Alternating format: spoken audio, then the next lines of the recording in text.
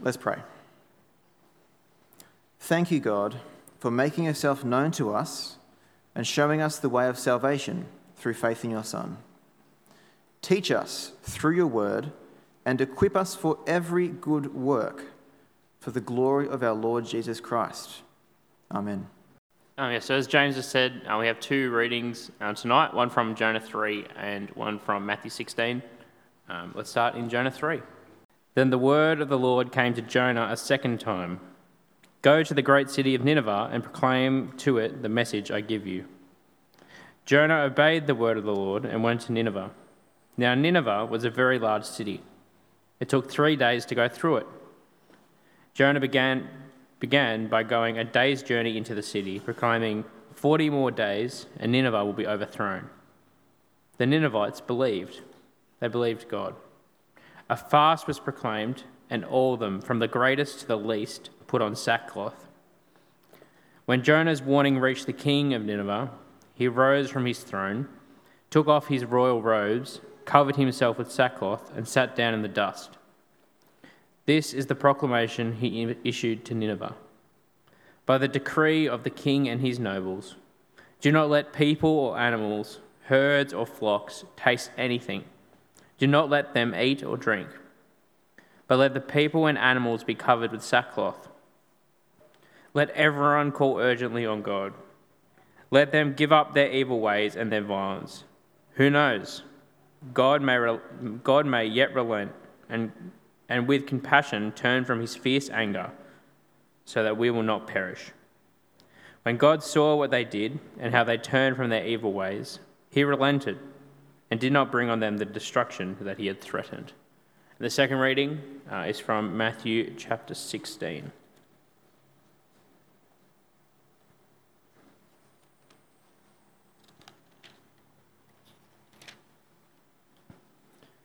Starting from verse 1. The Pharisees and the Sadducees came to Jesus and tested him by asking him to show them a sign from heaven. He replied, "When evening comes, you say, 'It will be fair weather, for the sky is red.' And in the morning, 'Today it will be stormy, for the sky is red and overcast.' You know how to interpret the appearance of the sky, but you cannot interpret the sign of the times. A wicked and adulterous generation looks for a sign, but none will be given it, except the sign of Jonah." Jesus then left them and went away. When they went across the lake, the disciples forgot to take bread. "Be careful," Jesus said to them. "Be on your guard against the yeast of the Pharisees and the Sadducees." They discussed among themselves and said, "It is because we didn't bring any bread." Aware of their discussion, Jesus asked, "You of little faith, why are you talking amongst yourselves about having no bread? Do you still not understand? Do you not remember the 5 loaves for the 5,000 and how many basketfuls you gathered?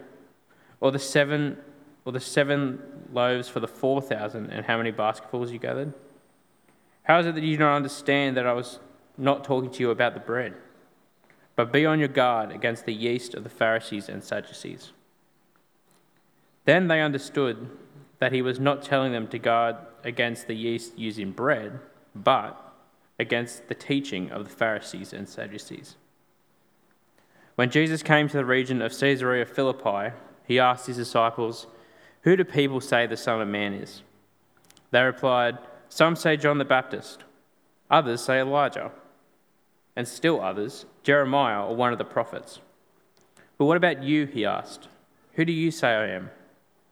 Simon Peter answered, "You are the Messiah, the Son of the living God." Jesus replied, "Blessed are you, Simon, son of Jonah, for this was not revealed to you by flesh and blood, but by my Father in heaven. And I tell you that you are Peter, and on this rock I will build my church, and the gates of Hades will not overcome it. I'll give you keys of the kingdom of heaven. Whatever you bind on earth will be bound in heaven. Whatever you loose on earth will be loosed in heaven." Then he ordered his disciples not to tell anyone that he was the Messiah. Evening, everyone. Add my welcome to that of James, and especially if you're new or visiting, and like James said, we're absolutely delighted you've decided to be with us tonight. Keep your Bibles open, and I'll lead us in prayer briefly as we come to this wonderful part of Matthew's Gospel. Let's pray. Heavenly Father, we thank and praise you that you're the God who speaks to us, and you speak to us in your word for our good. We pray that tonight you'd help us to set aside distractions and hindrances, that we would tremble and rejoice at your word, and on account of considering it carefully, become more and more like our Lord and Saviour Jesus Christ. It's in his name we pray. Amen. Just want to see, I've got the power. Let's see. I do. Such a good feeling. Brothers and sisters, it was around 23 years ago when I first started to consider this really crazy thought: what if there really is a true and living actual God? You see, before that I was atheist, like a lot of Jews. I was atheist. And I started having these little sort of things in my mind where I said, like not out loud, but I said, hey God, if you're real, then this taxi that I'm waiting for at the moment, make it come within the space of 3.5 to 4.5 minutes or something like that. By the way, for you young ones, a taxi is an old-fashioned word for an Uber, right? That kind of thing. Later on, now as a Christian, now as a follower of Jesus, I had thoughts that went along the lines of this, right? God, I know the whole doubting Thomas thing. You know Thomas, he was one of the disciples and he didn't believe that Jesus had really raised from the dead, but when he finally met Jesus, Jesus said, check out the scars, feel the side. Blessed are you, Thomas, you've seen me and now you believe. But Jesus also said, blessed are those who have not seen me and yet believe, right? God, I know about that. I get that. That's legit. But you know, God, it would still be so cool and so assuring if you give me just some sort of supernatural display that you really are God and Jesus really is the risen Christ. So that was another thought that I had. Then there were these other times in my Christian life where I had this thought. You know, in the book of Acts, you ever read the book of Acts? In the book of Acts, there's all these miraculous healings and these supernatural events that seem to just kind of affirm the gospel message. Well, I've never seen some person, you know, touch a woman who has cancer and all the cancer just goes away and she's perfectly healed. I've never seen that. I've never seen some guy tell the praises of God in Mandarin Chinese and yet me understand perfectly what he's saying. I never had that experience. I know there's like the videos that you can see on YouTube of the faith healers out there, you know, like the Benny Hinns of this world, but everyone knows that's all rubbish. I haven't actually seen a real and inexplicable visual display of the divine power right in front of me, like it seems that these people did. And so is the Christianity that I know right? Is it the real deal or have I got a fraud? God, if only I had some sort of supernatural sign, then I would know for sure. Now, I wonder if you've been a bit like me at periods throughout your Christian life, or maybe you're thinking about it right now because I've just raised it. Yeah, why don't we see all these kind of miraculous things like you kind of see in the Bible, right? Well, friends, as we come to this week's instalment from Matthew's Gospel, we gain an understanding of why it is that genuine belief is not especially concerned with supernatural signs, but that it is very concerned with supernatural revelation.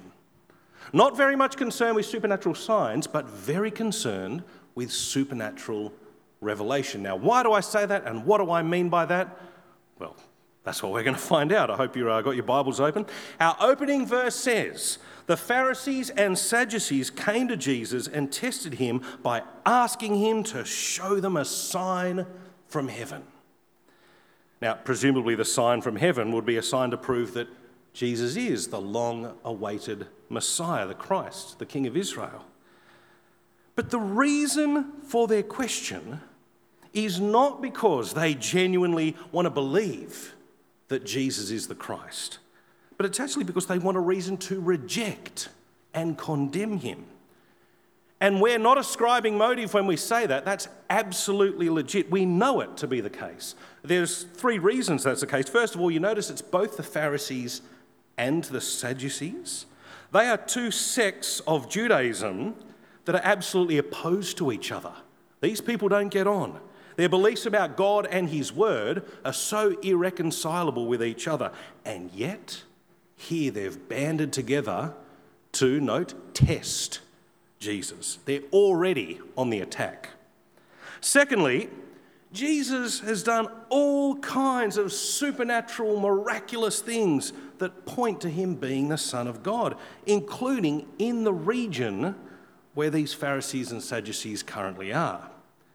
And thirdly, and this is a real nail in the coffin, this is not the first time that this has happened. They've asked this before. Back in chapter 12, which, to be fair, it was in term 1 last year that we were back in chapter 12, but back in chapter 12 of this same gospel, Jesus was in the same vicinity, roughly, that he is now, and he did a miraculous healing that was very specific.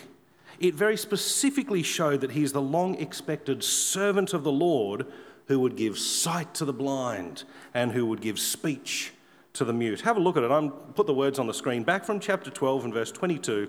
They brought him, that is Jesus, a demon-possessed man who was blind and mute, and Jesus healed him so that he could both talk and see. Now you've got to remember, if you're a first century Jew, you've got the prophet Isaiah in your mind as soon as you see this. You know, the servant of the Lord's going to come, and the lame are going to walk, and the blind are going to see, and the mute are going to speak, right? That is what they think, actually. Look at verse 23. All the people were astonished and said, could this be the Son of David? Look what he's doing. Is this guy the Messiah? But, verse 24, when the Pharisees heard this, they said, it's only by Beelzebul, the prince of demons, that this fellow drives out demons. Beelzebul, nickname for Satan, right? You see, they don't deny the miraculous power of Jesus. No, none of his enemies even denied that he had the power of God. But instead of making the logical conclusion that it points to him being the Christ, they simply ascribe his ability to evil demonic forces. And then a bit later on in that same chapter, we see that some of the Pharisees, probably the same ones, and the teachers of the law said to him, Teacher, we want to see a sign from you. We know you've just shown yourself to be the Christ, and we've basically said you're in league with Satan himself, but teacher, we want to see a sign from you. And so, of course, verse 39, he answered, a wicked and adulterous generation asks for a sign, but none will be given it except the sign of the prophet Jonah. For as Jonah was 3 days and 3 nights in the belly of a huge fish, so the Son of Man will be 3 days and 3 nights in the heart of the earth. The men of Nineveh will stand up at the judgment with this generation and condemn it. Why? For they repented at the preaching of Noah. They didn't even have a sign. Basically, Jesus is saying to these Pharisees, the reason you're asking for a sign is not because you're genuinely interested in believing the truth about who I am, but because you're looking for an excuse to reject and condemn me because you know that I'm a threat to your whole false religious system. Now, once you got that bit of vital background information, you come back here to our passage in Matthew 16, you understand why Jesus is so dismissive straight away of these Pharisees and now Sadducees who are testing him. So verse 2 of where we are in Matthew 16, Jesus replied, when evening comes, you say, it'll be fair weather for the sky is red, and in the morning, today it'll be stormy for the sky is red and overcast. You know how to interpret the appearance of the sky, but you cannot interpret the signs of the times. A wicked and adulterous generation looks for a sign, but none will be given it except the sign of Jonah. Jesus then left them and went away. It's a really emphatic mic drop, I'm out of here kind of thing, right? To put it in the silly Ben framework, this is how I think of it. It's like Jesus saying, to people like you guys, who apparently know and study God's word, you Pharisees and Sadducees, it's patently obvious that I am the Christ that God promised. The mute speak, the lame walk. Gosh, even as we saw last week from Adam's brilliant sermon, the Gentiles are flocking figuratively to God's house and being healed and praising the God of Israel, right? All the things you would expect to see the Christ doing. If you guys can know that a bit of red and overcast sky means there's going to be a storm later, then it should be just as simple, for you especially, to know that everything I'm doing points to the messianic age, and therefore I am the Christ. And by the way, you remember those scumbag pagan Ninevites? Because that's how the Israelites saw them. back in the day. They only needed the very reluctant preaching of the prophet Jonah, and they repented. You guys, you got all the word of God, and you know all the powerful signs I've given, but because you want to reject me, no amount of evidence will ever be enough. So tough rocks, you get nothing. By the way, there's still a lot of people like that today. People who are outside of Christ and his church, and no amount of evidence, no amount of argument or discussion, no amount of looking in the Bible is ever good enough to convince them that Jesus Christ is Lord, because they're not investigating to discover that he's the Christ. They're investigating in order to make sure they remain in rebellion against him. By the way, Jesus' approach here is the same approach he has consistently all throughout his earthly ministry. In John's Gospel, right, the fourth Gospel, we're told that there were people who believed in Jesus' name, which sounds really good, but on account of the signs that he did. And we're told straight afterwards that Jesus would not entrust himself to people like that. That's because Jesus knew it was possible, nay, even likely, for people to be blown away by his miraculous power, but not really be interested in what the signs signified. In fact, there's actually a point in another gospel, in John's Gospel, where the reason people don't believe in Jesus' word is because they believe in his signs. It's a fascinating read, John's Gospel, but check it out later, we're in Matthew. Friends, we say a picture is worth 1,000 words, but that's not really true. Every art gallery you go to, if you ever go to art galleries, I suppose at school you might have to go to one every now and then. Every art gallery you go to, there's this little plaque under the piece of art that's got words, and it tells you the thing you're looking at and explains it to you. See, a picture's not worth 1,000 words. You need at least a few of those words to know the picture. Jesus' signs are all about affirming and attesting to the Word of God. But because they are supernatural and miraculous and amazing, people can be impressed by their power, but ignore the Word of God that they're illustrating. When such people become teachers of the Word of God, like these Pharisees and Sadducees, their obsession with signs is actually an indication they don't believe the Word that they're supposed to be teaching. That's why in the next section, Jesus warns his followers to be on their guard against the teaching of these Sadducees and Pharisees. Verse 5, when they went across the lake, the disciples forgot to take bread. That'll be important in just a moment. Verse 6, be careful, Jesus said to them. Be on your guard against the yeast of the Pharisees and Sadducees. I remember once in school we had to learn how to bake bread, and I worked out that yeast is a very small ingredient relative to the rest of the stuff, but it kind of grows and it spreads throughout the whole lump of dough, which is why in this context it's a great metaphor for false teaching. The repeated testing of Jesus for miraculous signs is actually the indication that these people do not believe the Word of God that they study. Hence, sooner or later, it must be the case that their teaching will in fact take you away from the Lord rather than draw you to ongoing faith. Now, because the disciples hadn't taken bread, just a little incidental detail, when Jesus said what he said, they got this weird, wacky idea that somehow he was chastising them for forgetting the bread. Jesus sets them straight by pointing out, for example, he's got no problem getting basketfuls of bread out of a kid's lunch. They'd seen it twice already.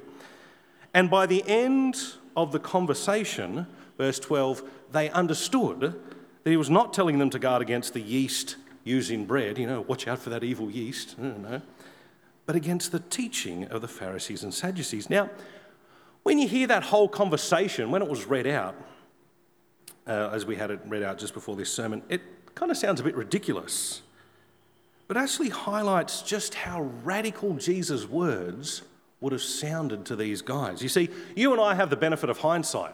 We know the Pharisees and the Sadducees, they've got false religious system, they've got all sorts of fundamental problems. And we know that Jesus died on the cross to pay for sin, that he rose to show that he's undoubtedly the Christ. These guys didn't have that. And it for them was almost unthinkable that the religious leaders of their day, the Pharisees and the Sadducees, the ones who made it their life's work to learn and memorize the scriptures, could somehow be the ones that Jesus says you've got to guard against. But once you realise that the fascination with miracles can very easily be a distraction or a deliberate way of avoiding the Word of God that Jesus himself both taught and fulfilled, well, then you realise that yes, you do need to be on your guard against the teaching of those that think miraculous signs are somehow necessary for saving faith. And what Jesus says here is actually a big teaching point all across the New Testament. For example, the Apostle Paul later on would say that Jews demand signs and Greeks look for wisdom, but we preach Christ crucified. A stumbling block to Jews and foolishness to Gentiles, but to those whom God has called, both Jews and Greeks, Christ the power of God and the wisdom of God. Or again, in his letter to the Romans, when he's actually speaking about salvation, Paul would say, consequently, faith comes from hearing the message. And the message is heard through the word about Christ. Again, from the writer to the Hebrews, though he rightly points out that God testified to the validity of the gospel message by signs, wonders, and various miracles, he doesn't therefore assume that we need to seek more of those things. Instead, his big point, the thing he insists on, is that we must pay the most careful attention, therefore, to what we have heard, so that we do not drift away. The signs are peripheral and can be misinterpreted, just like the Pharisees would say, well, they're the signs that you're working for Satan. They can really be misinterpreted. What we've heard is what is considered essential. Friends, Jesus warned his followers to be on their guard against the teaching of those who required miraculous signs to legitimize the word of God, rather than seeing those signs as a testimony to God's already legitimate word. And in our day and age, sadly, it's still easy to find Christian teachers for whom displays of supernatural signs, frankly, are given more credit and attention than the work of the Spirit who communicates truth by the word. Now, it is true that you can know all this, which I suspect I'm preaching to the choir. You can know and accept all this, and still, as I have done from time to time, think it will be totally awesome to witness some kind of undeniably, supernaturally, miraculous power directly from the hand of God. And it's also true that God is absolutely capable of doing that and certainly does do things like that. But be very careful what you wish for. Or as I should say, be careful what you might pray for. The Apostle Paul was at one point, we are told in the Bible, caught up to the third heaven and had an unspeakable spiritual experience. You can read about this, it's 2 Corinthians chapter 12. But lest Paul then become conceited or think there was something that somehow made him more special in the sight of God, God saw it necessary to give Paul, quote, a thorn in the flesh, a messenger from Satan to torment him, so that he would be forced to remember that God's grace alone was sufficient for him. It is not actually always good or pleasant to witness a supernatural sign, but it is always good to trust God's Spirit-affirmed word, knowing that he has given us absolutely everything we need to live in accordance with his will. His grace most certainly is sufficient for us. Now, I did say at the beginning that this part of Matthew's gospel shows us we're not to be concerned with supernatural signs, but we're to be concerned with supernatural revelation. And signs can and are subservient to the revelation of God. But we move now from the negative. We move from the warning against the false sign believers to the positive, the ones who respond rightly to God's revelation about Jesus. This next part of Matthew's gospel is an absolute high point, not only of Matthew, but really it's a high point of all the gospels. It's the point at which his disciples begin to recognize him as what I'm going to call the gate-crashing Messiah. From verse 13.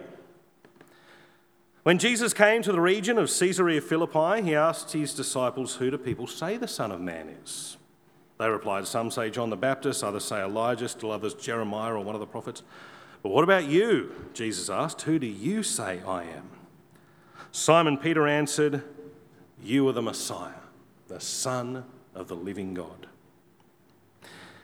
Now, if you can remember back a couple of weeks to chapter 14, they've already worshipped Jesus as the divine Son of God. It was in that whole walking on the water thing that Jesus did, right? But that doesn't mean that these guys can't sort of ebb and flow in their learning and understanding about who Jesus is. It's natural that they are often plagued with doubt and confusion throughout Jesus' earthly ministry. But here it does seem there's something really resolute about Peter's response. "You are the Messiah, the Son of the living God." We'll find out soon enough, next week as a matter of fact, that Peter definitely doesn't fully understand what it means for Jesus to be the Christ. But here, nonetheless, he certainly affirms that Jesus is the Messiah, even if that puts him at odds with what other people are saying about Jesus. He's put the stake firmly in the ground. And that makes Jesus truly excited. Look how Jesus responds. Verse 17, Jesus replied, "Blessed are you, Simon, son of Jonah, for this was not revealed to you by flesh and blood, but by my Father in heaven. And I tell you that you are Peter.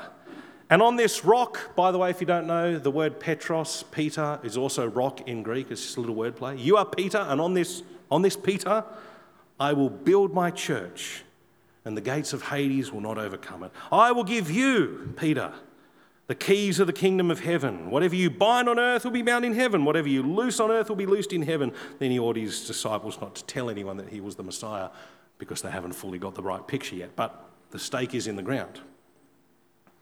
That's a big whoa moment, okay? Peter had been with Jesus for almost all the time of Jesus' public ministry. But even then, it's only because God gave Peter the revelation that he now resolutely affirms that Jesus is the Christ. And he's not doing some crazy miracle, they're just walking along and having a chat. And that's when it happens. And not only is Jesus the Christ, the Son of the living God that Peter's now convinced of, he's the Christ who will build his church on the foundation of the teaching of the apostles, as we'll find out later in Acts chapter 2 and Ephesians 4. And that his church will, in a manner of speaking, gate crash hell. I'll tell you what I mean by that. I used to think that when it says in that verse, 17 and 18, I used to think that when it says the gates of Hades will not overcome the church, the idea was that Jesus saves all these people, the church, those who trust in him, and even though they're the kinds of people that will face, sort of spiritual attack and difficulty, in the end, Jesus will return and will be vindicated. Now, that's all absolutely true. That's true. But it's true, I think, from elsewhere in the Bible. I don't think that's Jesus' point here. See, Hades is literally the place of the dead. It can include hell and also include heaven. Though in this context, I don't think it includes heaven because it's something that's opposed to Jesus' church. So I think we're talking about death and hell. And the church is made up by those for whom those things cannot overcome. But it's not the things, it's the gate of Hades. What is a gate for? Well, the gate's actually a defensive thing. It's to keep the evil hordes out or the attacking army out of the city. But Jesus says the gates of Hades, they're not going to be able to stop him. In other words, it's kind of like Jesus is saying, I'm invading death and hell. That's the church. I'm like pulling them out. The gates can't stop me getting people. To make it, again, figurative, but a little bit more concrete, the church is made up of those who can't be held by death, but who are united with the one who is the firstborn from among the dead.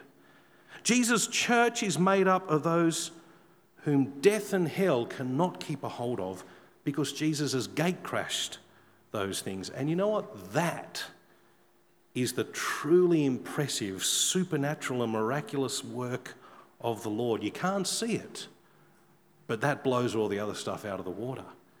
Jesus' own death and burial, followed by his resurrection, which of course mimics the experience of Jonah, that event will enable his followers to fear not the schemes of man and to fear not even the power of death and hell.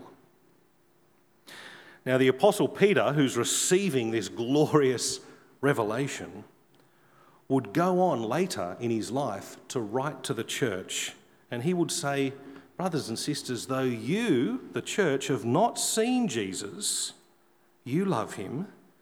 And even though you do not see him now, you believe in him and are filled with an inexpressible and glorious joy, for you are receiving the end result of your faith, the salvation of your souls, souls that death and hell no longer has a claim over. And even more wonderfully, Peter would then teach that the same non-flesh and blood revelation by which people come to know Jesus as the Christ is the revelation found not in signs, but in the Word of God. The next verse, as a matter of fact, he says, concerning this salvation, the prophets who spoke of the grace that was to come to you searched intently and with the greatest care, trying to find out the time and circumstances to which the Spirit of Christ in them was pointing when he predicted the sufferings of the Messiah and the glories that would follow. It was revealed to them that they were not serving themselves, but you, when they spoke of the things that have now been told you by those who have preached the gospel to you by the Holy Spirit sent from heaven. Even angels long to look into these things. The angels, they're not longing to look into the miraculous power. They're longing to look into the Word of God. The Spirit-inspired word that gave salvation, the word that came to Peter on the day he resolutely recognised that Jesus is the Christ. That was the divine revelation of God, and it's the same revelation that became the means by which Jesus built his church. To summarise, God reveals saving truth by his Christ-centred, Spirit-given word. And of course, I couldn't help but just to chuck a little line in there because I'm greedy. I can't help but notice that it comes to those not who are demanding, Jesus, you've got to show me that you're real, give me enough evidence. But it comes to those who are humble. The sort of bumbling apostles like Peter, who so often gets things wrong. God just reveals it to him. Friends, an obvious implication given this point is that our faith ought not to be in what can be seen, currently at least, but in what is unseen. I bet a lot of you probably are familiar with the famous words of Hebrews 11 verse 1 that don't actually give a comprehensive definition of faith, but do give a good definition nonetheless, where it says, now faith is confidence in what we hope for and assurance about what we do not see. It's actually right that the saving recognition that Jesus is the Christ, the Son of the living God, is something that ultimately comes to all Christians by the supernatural revelation of the Father, by the Spirit, and in accordance with his Spirit-inspired word, which you guys are now holding in your hands. There is no need for any kind of supernatural sign in order that we might have genuine faith. And in fact, the insistence on having a sign could end up being the result of an impoverished or confused faith. Lastly, as we've seen Jesus declare that he would build his church on the foundation of the apostles, beginning with the head apostle, Peter, part of taking Jesus at his word means that we must give our assent to the notion that we are saved and sanctified, that is, we keep growing as followers of Jesus, by the apostolic gospel, by the gospel that the apostles received and passed on. Now, I'm saying that kind of, carefully and emphatically, and you guys are probably thinking, why? Well, of course it makes sense. The apostles got the gospel from Jesus and they passed it on, and that's the same gospel that saves us. Why is Ben being a little bit emphatic about this? I'll tell you why. There are huge Christian so-called traditions, huge bodies of teaching that actually reject this idea. they rely on something that we call apostolic succession. The idea was that in the first century there was Peter, and he received the message about how to be saved, to recognize Jesus as the Christ. And so for his generation, he was the head apostle, and you're saved because of his teaching. And then in the next generation, there's another someone who has the same office, who's kind of like in the line of the apostles. And what they say becomes really important for the salvation of the church in their generation. And then there's another one, etc. You see, it's not the gospel that comes through the apostles that's delivered once for all. It's the head honcho. It's the next office bearer who's somehow got a connection with the apostolic line. It's prevalent in both Roman Catholicism. This is the idea behind the papacy or popes. And also prevalent in Mormonism, where they've actually got a system of people who are appointed apostles. And so in every successive generation, you need some super spiritual person to reveal to you the truth that you need. Friends, that is a huge problem, and it's hugely unbiblical. And if I had to take Jesus' words here to his disciples saying, guard against the teaching of the Sadducees and the Pharisees, I think a modern day application for us is guard against any teaching that kind of says you need this particular important spiritual person with his apostolic office. You need him or you need her in order to know how to live the life God wants you to live. Rubbish. Not true. Friends, you have no need that anyone should teach you. The Spirit of God indwells you just as it does me. The Word of God is the Spirit-inspired revelation of the Lord, and you all hold it in your hand. Now, I know we've got varying degrees of understanding of the Word of God, but we're all on the same playing field. No such thing as the spiritual guru in the church. And that's actually a really wonderful and positive thing, because it means that we don't have kind of like second and third-rate Christians. We've just got one body of Christ. Sure, at different parts in the walk, but we're all kind of on the equal playing field. I think that's a beautiful thing.